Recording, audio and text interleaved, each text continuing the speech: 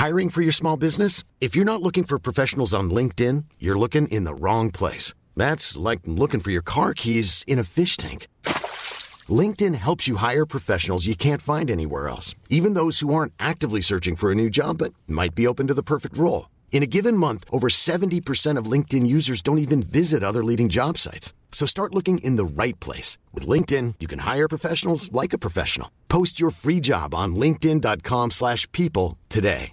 Ever catch yourself eating the same flavorless dinner 3 days in a row? Dreaming of something better? Well, HelloFresh is your guilt-free dream come true, baby. It's me, Keke Palmer. Let's wake up those taste buds with hot, juicy pecan-crusted chicken or garlic butter shrimp scampi. Hello Fresh. Stop dreaming of all the delicious possibilities and dig in at HelloFresh.com.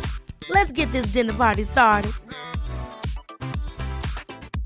Many of us have those stubborn pounds that seem impossible to lose, no matter how good we eat or how hard we work out. My solution is PlushCare. PlushCare is a leading telehealth provider with doctors who are there for you day and night to partner with you in your weight loss journey. They can prescribe FDA-approved weight loss medications like Wegovy and Zepbound for those who qualify.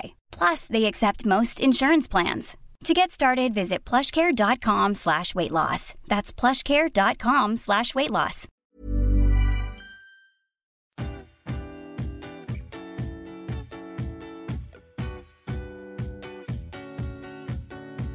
Welcome to Cheaper Than Therapy, a podcast that journeys into conversations with the intention of demystifying, destigmatizing, and desensitizing what really gets talked about behind the closed doors of the therapy room. I'm Vanessa Bennett. And I'm Danette Selkin. And we're seekers, soul sisters, and holders of sacred space. So join us as we dive into the ways that therapy can be connecting not only to yourself, but also to those around you.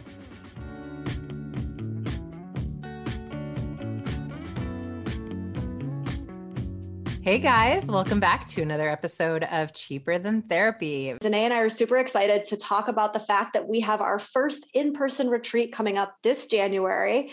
The first week, actually, January 2nd through 7th in Carefree, Arizona. It's going to be a stunner. This retreat is happening at Savannah Retreat, which is like, I could not be more excited for this. I know.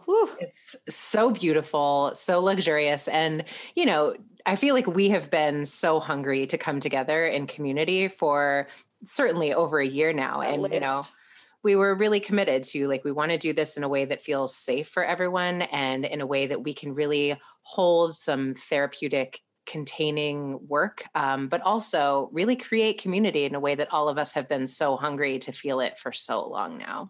Yeah. And if you guys are listening to the podcast, then you know what Danette and I are about, right? You know that we are all about getting in there, deep diving, getting beneath the surface. And so we're going to bring together, it's basically going to be a week of us bringing together all of the deepest, most integrative work that her and I do on a day-to-day basis, right? So we're going to be doing shadow work. We're going to be doing inner child work. We're going to be talking about the mother wound. We're going to be, you know, getting in and digging out old codependent relationship behaviors and patterns. I mean, there is so much that we are packing into this week. That thematic healing work. And, you know, we're going to dive into masculine and feminine dynamics, which we're obsessed with. But, you know, to me, this is really going to be like us supporting you in leveling up, not only your spiritual tools and your toolkit in general, but, you know, how you want to enter 2022, right? Yeah. How can you learn to live from the most authentic place or the most authentic space that you possibly can? That is really our hope, to be able to give you the tools to do that in the best way that you can. Love it. This is From Self-Abandonment to Inner Belonging, the intensive, like you said, V, January 2nd through 7th in Carefree, Arizona. Join us. Yeah. It's on my website, vanessabennett.com/retreats. We have a pretty inspirational woman today, actually on. And I think that you all are going to take away from this some really good nuggets. I know that I was able to. You know, she seems like she's experienced so much, and she's really allowed it to turn her into who she is today. And it's a powerful one. Yeah, I think you said this during the episode and it felt so spot on. You know, she's such a beautiful example of someone who has been able to alchemize some really significant pain points into the message that she carries forward in her journey, the way that she is of service in the world. And I just think it's so inspirational because as you listen to her tell her story, it truly, it takes your breath away. And she has just really used what she's been through as sort of the catalyst to the way that she wants to serve in this lifetime. Yeah. And it's like a spiritual kind of emotional element when you're like, wow, she's got a powerful message. And I think she does a really good job at making it like tangible, here's some tools that practical, that you can actually use in your everyday life and your relationships. So, I think this is a good one, you guys. I hope you enjoy. Vanessa and I are so excited for today's guest. We have Danette May with us. She is the co-founder and CCO of Mindful Health and Earth Echo Foods, best-selling author, founder of the Rise movement, keynote speaker, high-level executive coach, fitness and nutrition expert, entrepreneur, wife and mother, woman. Woo! I am blown away just in the introduction. Thank you so much. The definition of a multi-hyphenate. You guys are nice. I'm going to hang out with you all day. Just walk around. We'll just, reflect back to you all day long. We're really happy to have you here today. And, I mean, even just people who are hearing that, they're like, damn, like she does a lot, but Danette and I are very well aware that it takes sometimes a lot to get to the place that we are at, right? And there's always kind of a story underneath the like long hyphen, I am this, I am this, I am this. Yes. And usually we just kind of start this way with most of our guests, like, what's your story? How did you get here, right? Like, what was kind of the catalyst for you to become who you are today? Yeah, well, before I tell my story, I just want to say none of those amazing things that you read off could happen without amazing team that I have. And the gift that I do have is of massive delegation. And we have this beautiful team of like 60 employees that really run a lot of the vision that I just hold in my heart. So I do want to shout out to them. So I do want to say that it does take a village for any greatness to occur, and Amen. Really and strong friendships, people that support you when you're down and help you remember your light and all that stuff. So I do want to do a shout out to friends as well. But my past is kind of laid out complete opposite of everything you just read. Didn't have a team, didn't even really have solid friendships. I was in a period in my life where, and I won't go way back, but I was married and I had my first child, pregnant with my second child, but I'm in this state of being a trainer, right? I'm going into work every day, training clients, but I'm going through the motions. I'm this woman who has turned off her intuition because her intuition is so loud around the decisions she's making around religion, the decisions she's making around her relationship, her marriage, the life she's living, the home she's living in, the place she's living in. And it's so out of context of the truth of her true essence she doesn't know what to do but turn it off because she's there. She's married, she's got a child, she's going to a church, she's got the only friend she does have is within that church. So you just turn it off. And that's what led me to, truly, I think the loss of my son. I was pregnant with him. I had strong intuitive hits to head into the hospital that something was wrong. But when you're really good at turning off your intuition, you just get yourself busy. And this is for everyone, no matter what your intuition is. A lot of times we bury it with work, scrolling on our phones, watching media, hanging out with people that are not helping us get to our truest, fullest expressions. And for me, I just went into busy and I turned off that intuition, which led me to having my son and not bringing him home. And that led me on a path of deep depression, unraveling. It was a gift. I always say that the passing of my son was what truly woke me up, because it was in that unraveling that I really was like, I'm at my rock bottom. Now I don't care. Now I'm here and I don't care. And so I'm just going to lay out all my truths because I have nothing else to lose at this point. And that's really when I just started to go, this is who I am. This is how I want to be.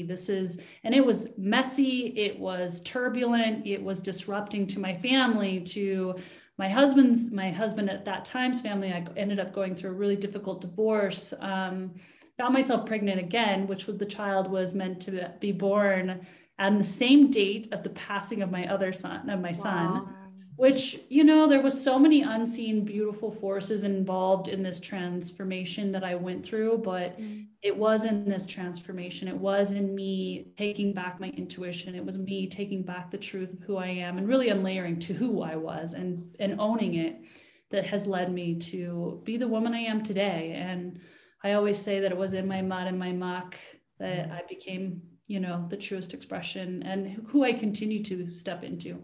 Just such a big breath in everything that you just said. And I feel like you so beautifully articulate what I find is the truth for so many of us, especially as women, the ways that we have been conditioned to turn down our intuitive knowing, our essence, as you so beautifully spoke to. And I guess, you know, I love how you spoke to being at this point where like, I don't care anymore. And I'm curious about what that looked like for you in terms of being in that point in the mud, in the muck of like what you started to do to discover what my essence was, what has been lost for me.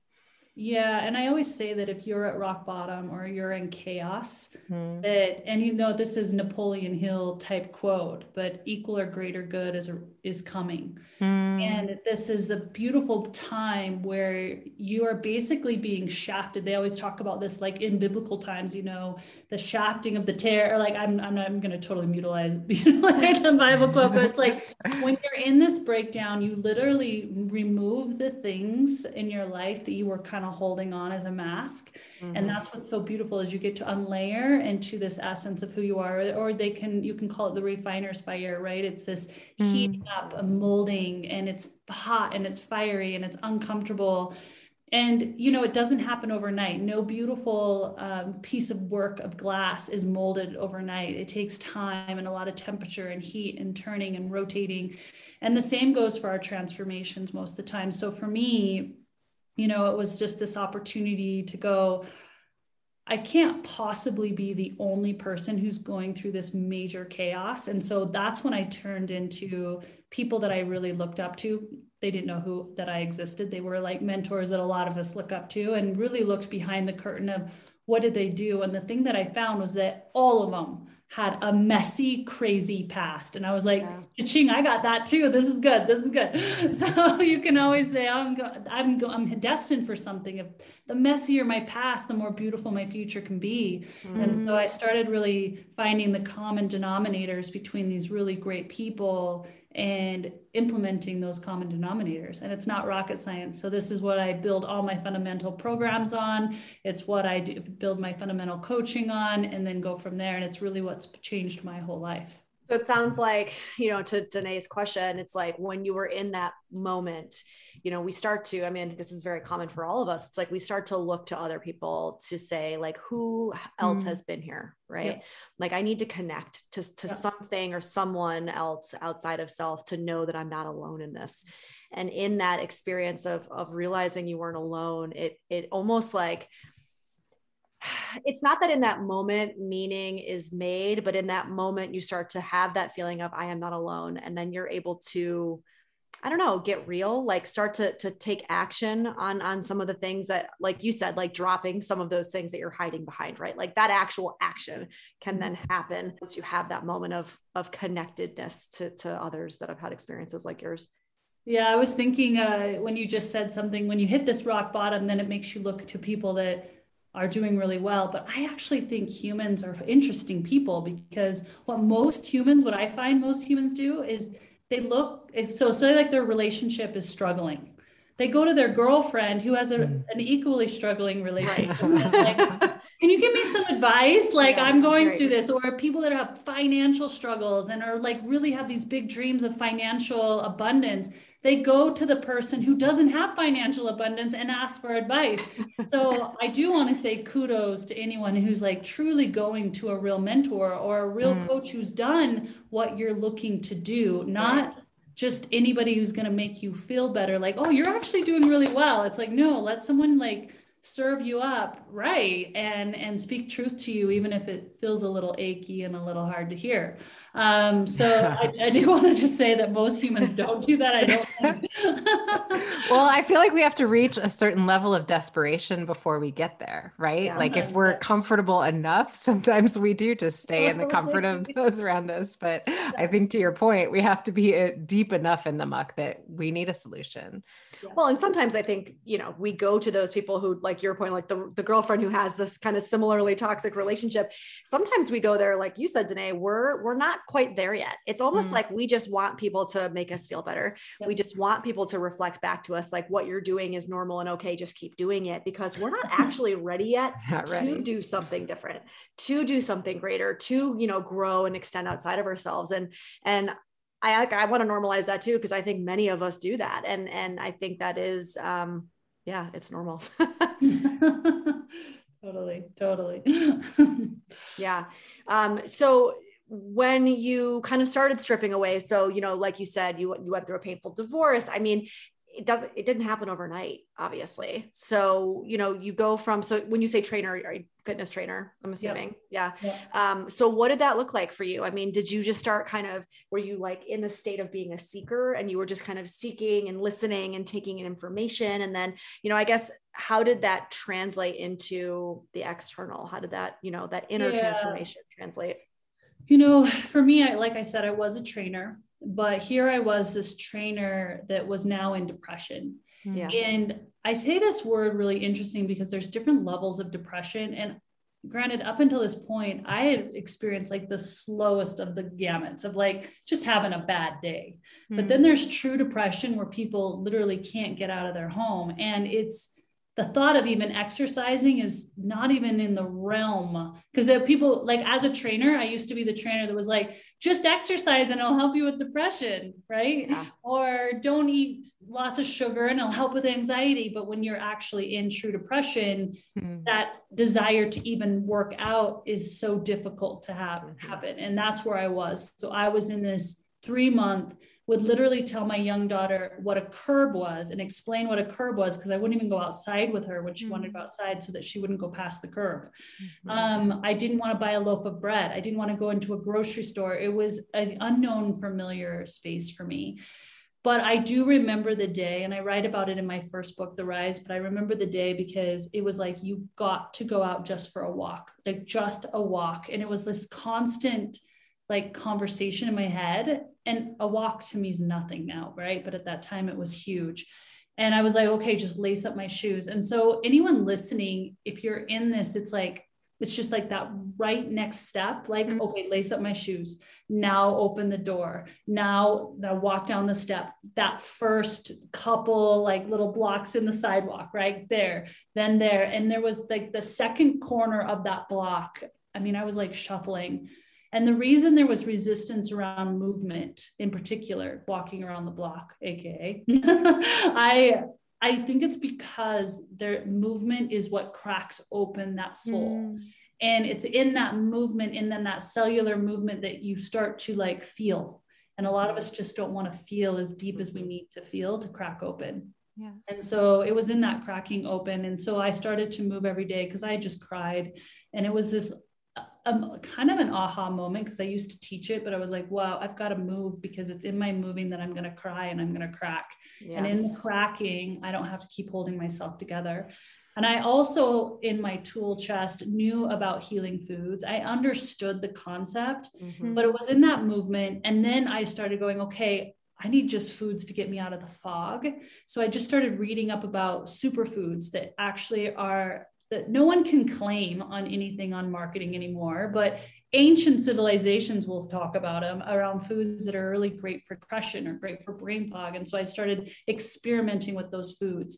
And then I started seeing all of that combination. I started to wake up and I started to just feel a lot better. And I was like, okay, I've got to share this with my clients. I had like a handful of clients that were patiently waiting for me and super loyal. And I was like, okay, here's this plan. And I started just experimenting.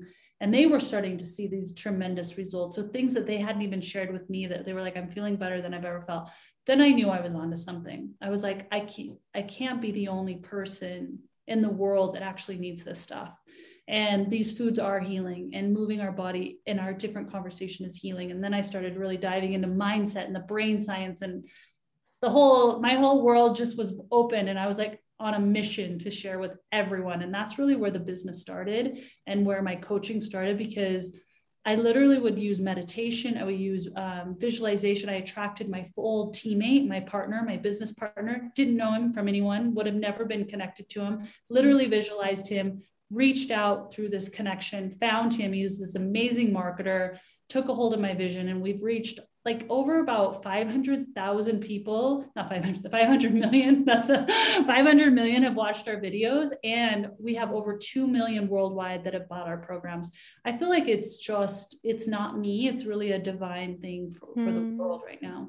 We talked a lot about that, like through me, like working through me, right? Yeah. Like it is something, it's not about, my partner actually has this thing where he talks about like the different stages of self, where it's like, it's to me, by me, for me, through me. And it's like almost like a layer of how you go up each time. And when you get to that through me stage, like that really is kind of the ultimate self-expression. Yeah. So honoring. Yeah. Danette, I really appreciate the way that you spoke to the debilitating nature of like what it actually viscerally feels like in depression, because I think that a lot of times that can be really misunderstood.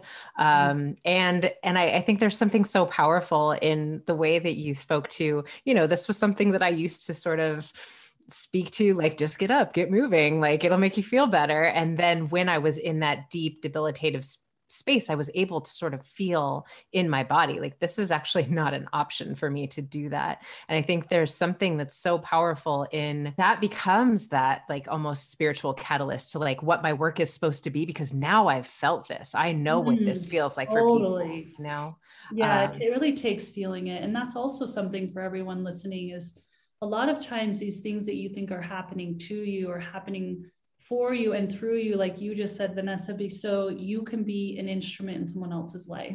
Because unless you feel it, you can't really understand always the depth of how you can help someone else. So I definitely have felt that as well. Yeah, so powerful. So how did you, like, what does the coaching look like? What did that start to evolve into? Yeah, it really was this in my pounding in my heart. So for me, I was like, I have a meal plan that's really simple with these superfoods that is really potent for people to feel empowered within their body and to feel really good. This isn't about weight loss. This is about fitting into your jeans. This is so much deeper.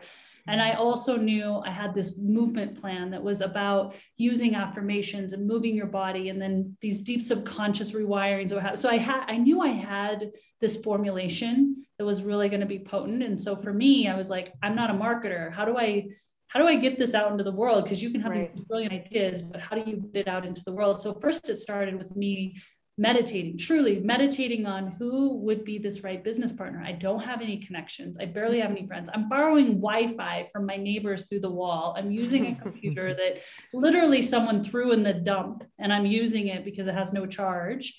And I was just at this rock bottom, beautiful place of just knowing in my heart that I had something that really could help people. And so it was this meditation that I received, this idea to reach out to, or to look for business people trending on Twitter, random, found a name, reached out, how we always do, through Facebook Messenger, because that's how we find everyone. And finally got on a phone call and really pitched my idea. It kind of went on deaf ears, but you have to stay persistent. You have to continue to show up in this vision and know it's bigger than you and know that it's going to impact the world. And so over time, I was able to convince this person that this was something that was going to really help a lot of people. And I was the person to partner with, that I wasn't just an idea. I was going to put some work and faith behind it.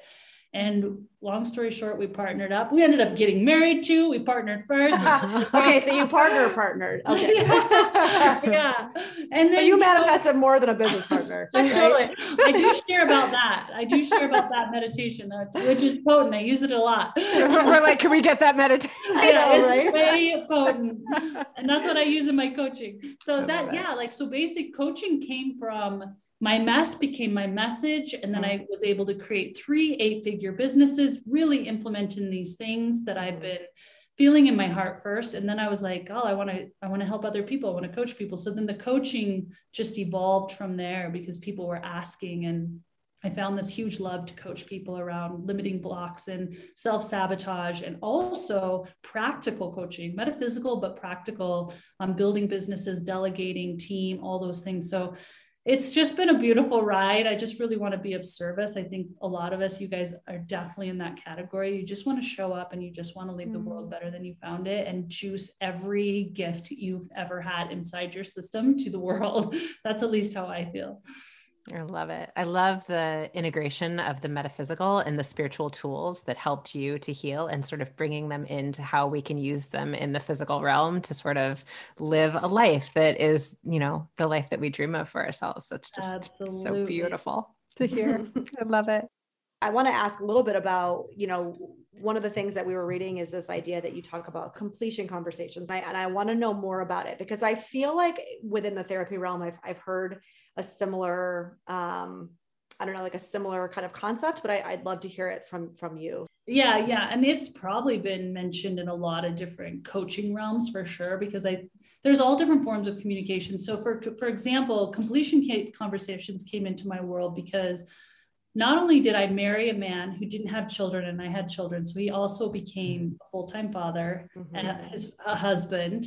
And we were starting a business, and we were starting a business with rubbing pennies together, and grew it from pennies rubbing together to what it is today. And then it's just not even having full communication with this lover, this partner, this business partner, this father now, but a whole team of 60 plus employees. So the idea of communication for me became something I was super passionate about and studied a lot, because I realized that when things got off track in anything, business, delegating, your relationship, sexual relationship, anything, it was like the single thread around communication. And if you just harness that, a lot of this drama that we all like to put in our lives could get, moved aside. So that's why I'm passionate about communication. It can dissolve, like really effective communication can dissolve a lot of the things most of us are dealing with that we don't even need to, just to get to our goals quicker. So the first thing is like really understanding, and what you want to do is teach your team this, your children this. We use this with our children all the time. And I love it because my teens will go, "Hey mom, can I have a completion conversation with you?" And I am so grateful. And they do it to each other, like sisters. They don't sit, yes, they're going to have disagreements, but I definitely think we have a household of 2 teenage girls that were not like yelling and fighting and screaming and saying nasty things, because they would be like, "Hey, can I have a completion conversation?" And they knew that this was a safe way to communicate the deep feelings that they have. So I'll just run you through the steps. Let's pretend, Vanessa, I'll use you because I'm looking at you right now. Like Vanessa and I are like best friends, and we were at an event, and she said, or I said something to her about her in front of her that she was like, "That really cut. You said something in front of somebody else and you made me feel less than you. You made me feel not smart. You made like whatever." Okay. So you guys can imagine what I said, but this is how Vanessa feels. And Vanessa feels this, and it's really creating a wedge between our friendship. She's questioning me, wondering if I really value her. She's questioning if she can trust me in social settings. She's questioning a lot of things, right? So Vanessa, you would come to me and say, "Hey, Danette, can we have a completion conversation?" So go ahead and just say it. Okay. Danette, can we have a completion conversation? And let's say I'm like got 5 meetings and I'm really busy. I'll be like, "Hey, Vanessa, I can't do it right now. How does," especially if I'm heightened, because as soon as someone says I want a completion, you're like, "Oh, crap. I just did something and I got to get ready for this. I got to be in a good space." So I'd say, "Hey, how about tonight at 6 p.m.? Does that work for you?" Okay, that works. Okay. So then at that time, when everybody's okay, we're ready to be in this conversation, Vanessa, you would say what you felt. You would say, "When this happened at this event, you said this and it made me feel like this," right? Yeah. It really made me feel underappreciated, and it made me feel a lot of shame, and it made me feel embarrassed, and it just made me feel like you didn't respect me or appreciate me. Okay. So she says this, most likely I'd be like, "That's your own shit." Like deep down, I'm thinking this, right? Or I'm like, "I totally didn't mean to do that." that? Like, how did you even take that? Like, I could say all that, but you don't. This is where a real leader needs to show up, because it doesn't matter whether I meant it. It doesn't matter whether I think it's her past wounding. What matters is she feels that now. Mm-hmm. And I, as a friend or a coworker or a lover, need to meet in that emotion now. Mm-hmm. So I would say to Vanessa, okay, so when I did this, it made, and I'm reiterating it, right? Because the biggest thing is you want Vanessa to know that you get it. Right. So then I would say, like, I would think of a time when I felt like how she felt. And I'd be like, hey, Vanessa, wow, I remember when my mom did that to me and it made me feel like this. Does that how it made you feel? And you would be like, yeah. And I'd be like, wow, I can see that I did that. And I'm so sorry. And I'm so sorry that it came out that way. I totally think you're brilliant. I didn't mean to demean you. And next time in this setting, I will make sure not to say that or act like that. And I will do this instead. Right. And what the goal is in that conversation is, one, to make Vanessa know that I understand the feeling. It's not so much what I did. It's like how I made her feel. Mm-hmm. Right. And so then Vanessa, I would go to you, are you complete? Or I would say, do you forgive me? And Vanessa needs to be really honest with me then now and go, I feel like you get it. And if you do, even though it's still a little stingy, you could say, yeah, I forgive you. Mm-hmm. But if you don't feel like I get it, you can go, I don't actually feel like you quite get it. And so then I have to go, okay, what else did you feel? What else did it come up? Because there might be another incident when I did it. So it's stacked, right? So she's like, well, actually last month you did this kind of same thing. And this, how it made me feel. And I'd be like, oh, okay. I see how I'm repeating this and I'm making you feel this way. And I need to really shift this. And I'm really sorry. And I'm going to do this and this. Do you think, can you forgive me now? Do you feel like I get it? Then Vanessa can come back to me and say, yeah, I get it. I got it. Yeah. And then you go, do you feel complete? Are we complete? And Vanessa will go, yeah, we're complete. And then you can move on, right? What about in a situation though, where somebody's really stuck in their defensiveness and really isn't in a place to say, okay, I hear you. I see you. I understand you. I mean, we're talking teenage girls here, so let's use that as an example. I'm sure there's times where there's defensiveness, right? I mean, I get defensive, obviously, but where it's like, because what I'm imagining happening is, let's say it's in a moment where I say, okay, I want to hear this. Let's have this conversation. They come to me, they say, here's what happened. Here's how I felt. And I'm trying my best. And the person says, no, I don't feel like you get it.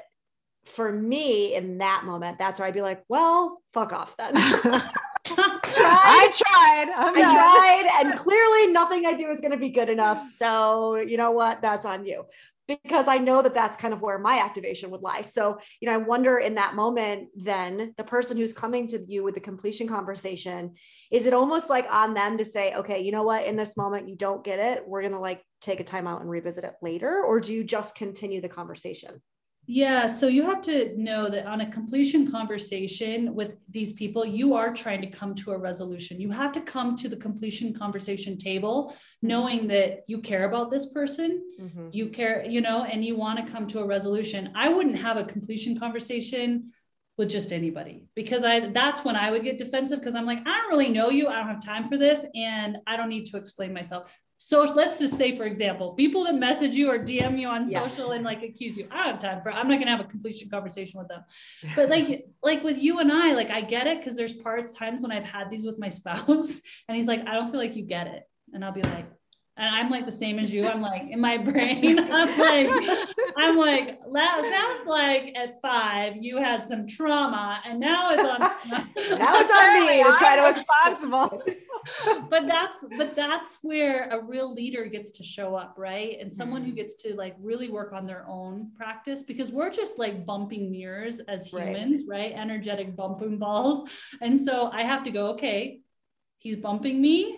And I have to swallow it and be like, you know what? I actually love him. I know he cares about me and I care about him. So I'm going to swallow this and really try to get to where this pain is, because most likely it has nothing to do about that event. It has to do about another event or another time in the relationship that never got discussed, where that person felt that. And so this event is like reheightening it to get all addressed. So you're basically healing possibly a year or 2 years of your relationship that you didn't even deal with. It got swept under the rug. And that's important, because I think in my experience working with clients and just in my own personal life, I think as somebody who I have struggled with the verbalization of the past hurts. I have struggled with the verbalization of, right? I'm the person who tends to like sweep things under the rug and not rock the boat and all that stuff. And so I think what I have struggled with and what I've witnessed in other clients is, but am I allowed to bring up something that happened, let's say a year ago, right? If I didn't talk about it then, should I talk about it now? And I've actually had relationships end over somebody saying, you know, well, you didn't talk about it then, and I can't basically trust that you're essentially trustworthy in this relationship because you won't tell me when things are wrong, when they're wrong. Which that in itself is shaming. We won't go into that, but I imagine it's got to take a lot of, I guess, inner awareness for sure. And kind of like breathing into the space of like, they are allowed to bring up past hurts. You know, no one gets to tell you that you're not allowed to hurt about something, even if it's been a year later. Like that's okay to bring that up. And you probably didn't have this tool then. Yes. So you get to say that too. I didn't have the tools that I have now. So thank you for letting me clear using this tool. Yes. Yeah. Yeah. And I love that you spoke to the commitment that you have to this relationship, because I think that's important, because a lot of times we're not going to invest the time in sitting in what feels uncomfortable unless this relationship really matters to me. And I think that's an important point. One thing I wanted to ask you about, Danette, that I felt really curious about for, you know, people in leadership roles, and you know, we're talking about your team and that you have 60 plus employees. What has this last 18 months been like for you as a business owner? Yeah. You know, there's the whole different gamuts of emotion in the last, and I love this honest feedback question. So I'm just going to be real. So we're obviously in the health industry. So we are already, for me, our business, I kept telling our team, we were built for these times. One, we're all virtual. All 60 employees were virtual. So everyone was working from home anyway.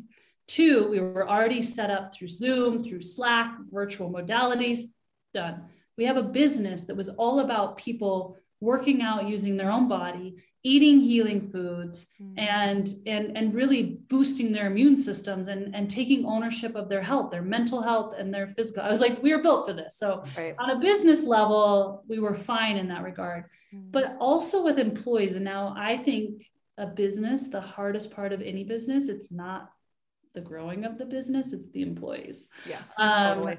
It's the employees, because you're basically managing people and all of their, just like we said, with these pain points. You've got all these people with different triggers and different things going on in their life. And I did notice that what I've noticed over the last 18 months, in particular with relationships in general, that you either got closer and stronger together, or you got like where you were like, no, that doesn't work for me. We're moving apart.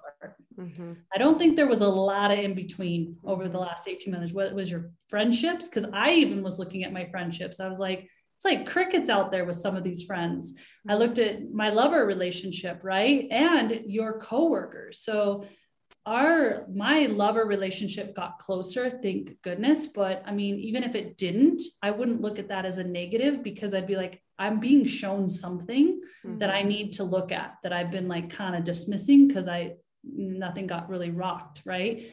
But some of our coworkers, we just were like, this doesn't work anymore. Like I'm not. And so there was a big cleansing that happened within our team during this period. And it's kind of still trickling right now. And so that's been rough. It's not easy to let people go. It's not easy to be like, hey, we're going this direction, and I think you're going this direction, and we need to cut ways, you know?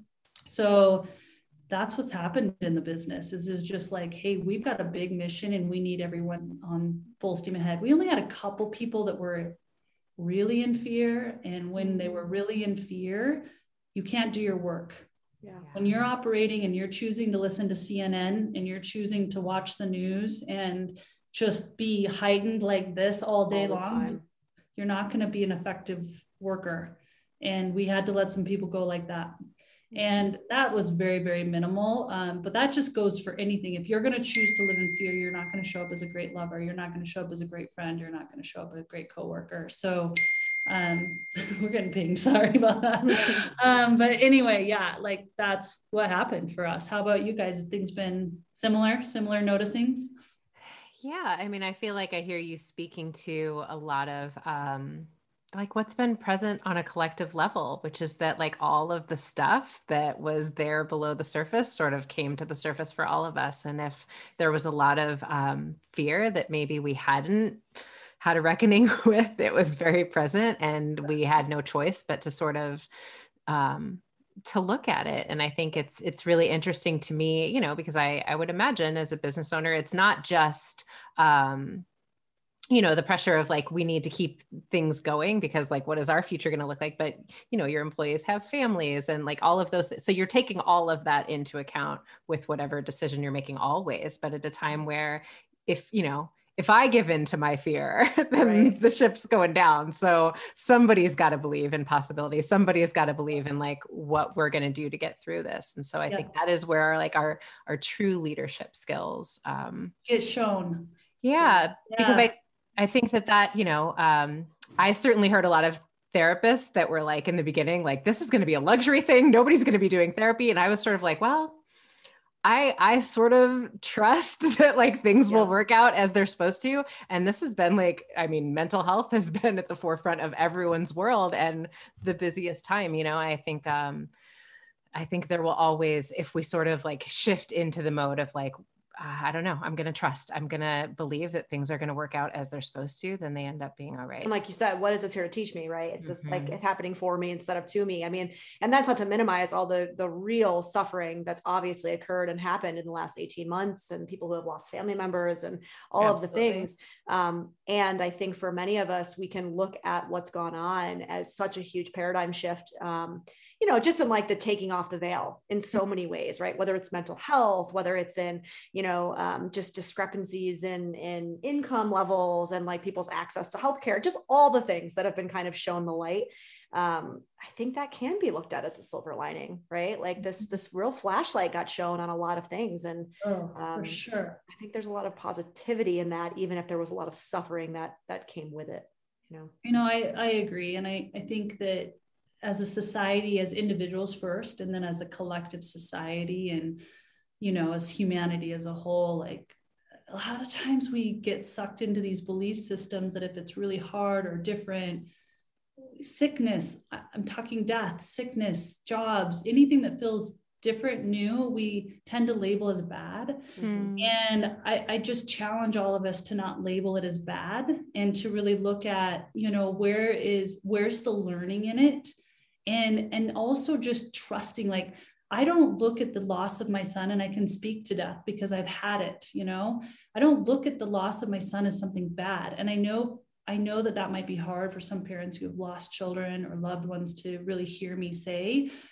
It's taught me so much. And I actually really believe in the power of this energy that just because someone's passed on from the physical does not mean they're gone in the spiritual. They're not gone energetically. I feel his presence probably more than I would if he was in the physical realm. And that's on me to decide if I choose that and if I believe that. And I just want to invite people to recognize that the world is always changing.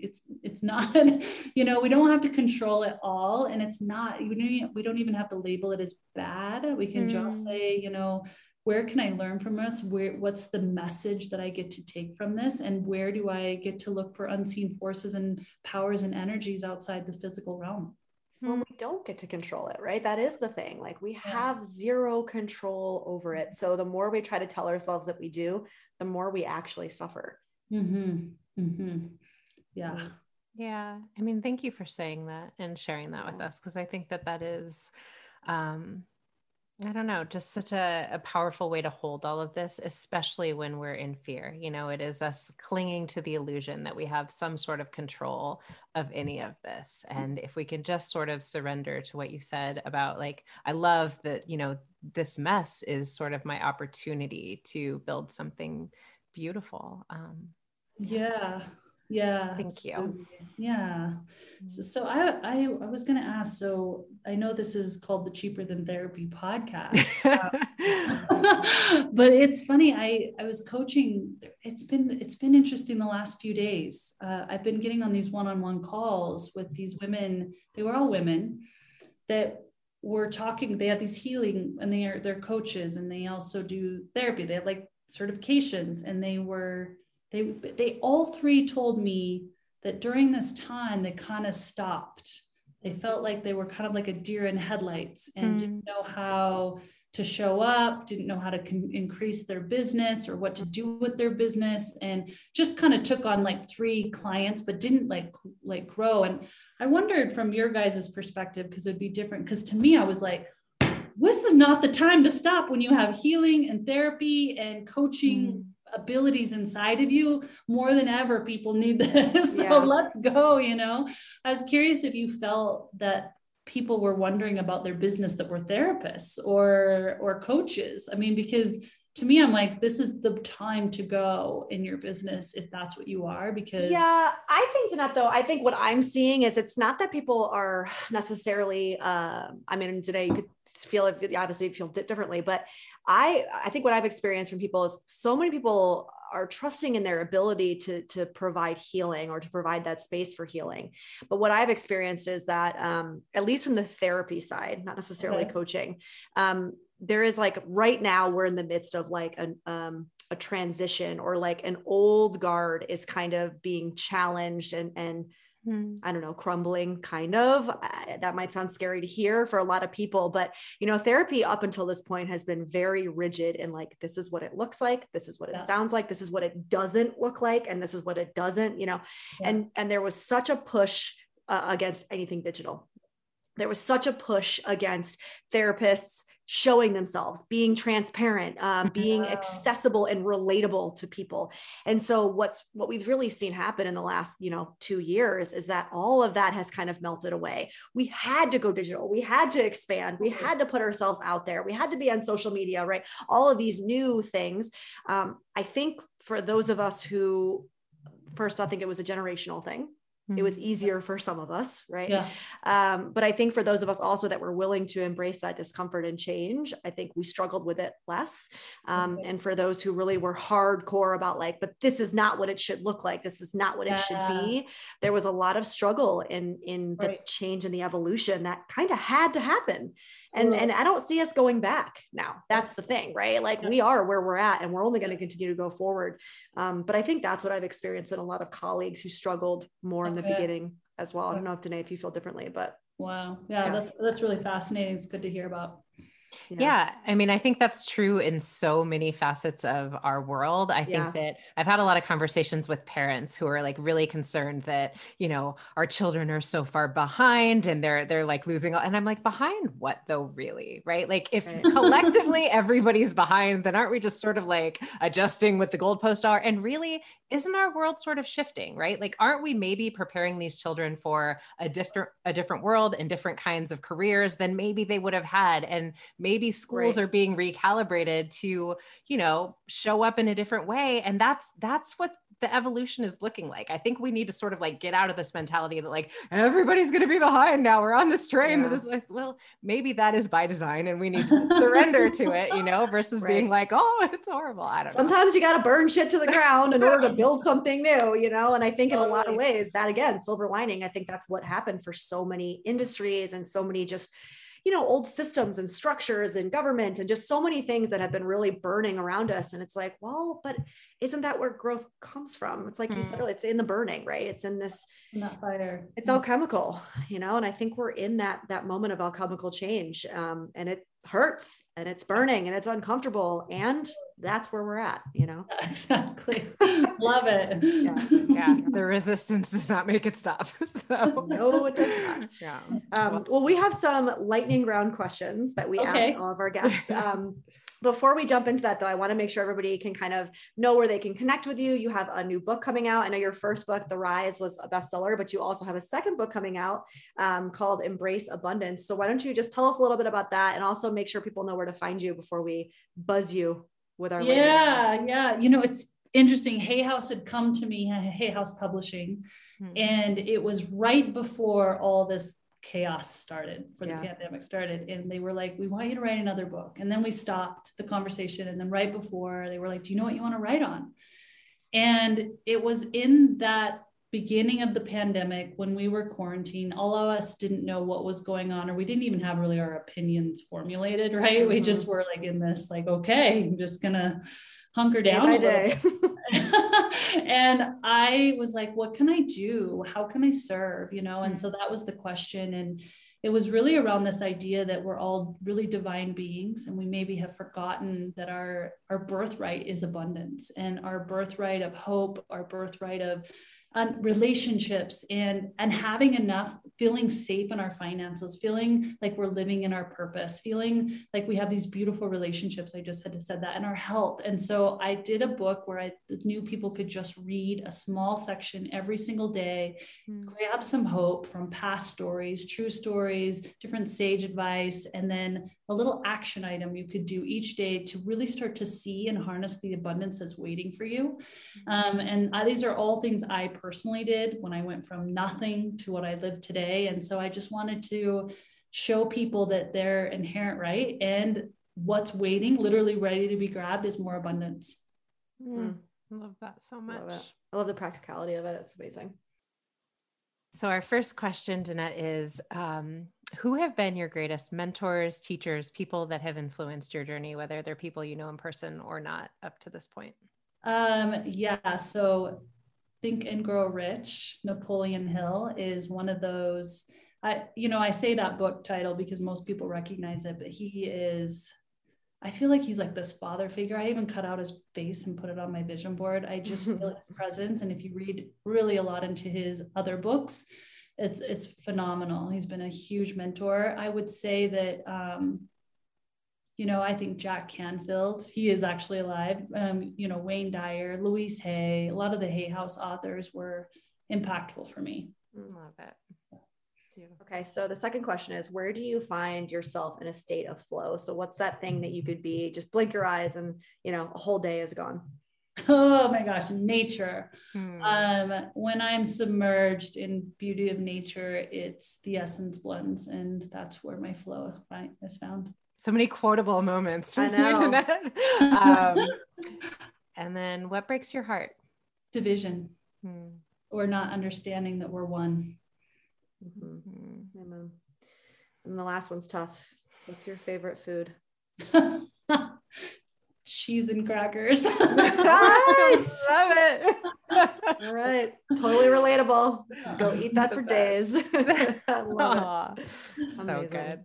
Wow. Well, we're so grateful to have you on. This was a really great conversation. I think something that will be really helpful to a lot of people to hear, especially the thing about the conversations. Like, people are always trying to eat up, like, what tangible tools can I take away and use in my relationships, and to just help me strengthen them and strengthen my own kind of, inner resolve, my own toolbox. And so I appreciate you bringing that to the listeners. You're welcome. And you guys, I put all that in the new book, Embrace Abundance. Completion Conversations is in there. Awesome. So it breaks it down, and I'm just wishing everyone the best on their journeys. And there's so much hope.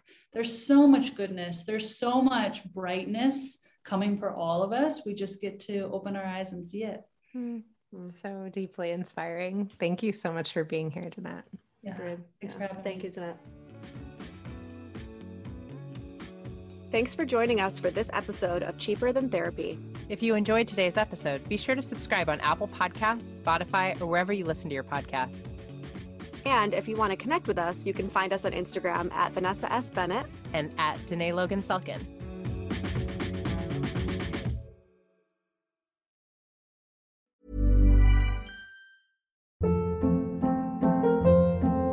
Hold up. What was that? Boring. No flavor. That was as bad as those leftovers you ate all week. Keke Palmer here. And it's time to say hello to something fresh and guilt-free. Hello Fresh. Jazz up dinner with pecan-crusted chicken or garlic butter shrimp scampi. Now that's music to my mouth. Hello Fresh. Let's get this dinner party started. Discover all the delicious possibilities at HelloFresh.com.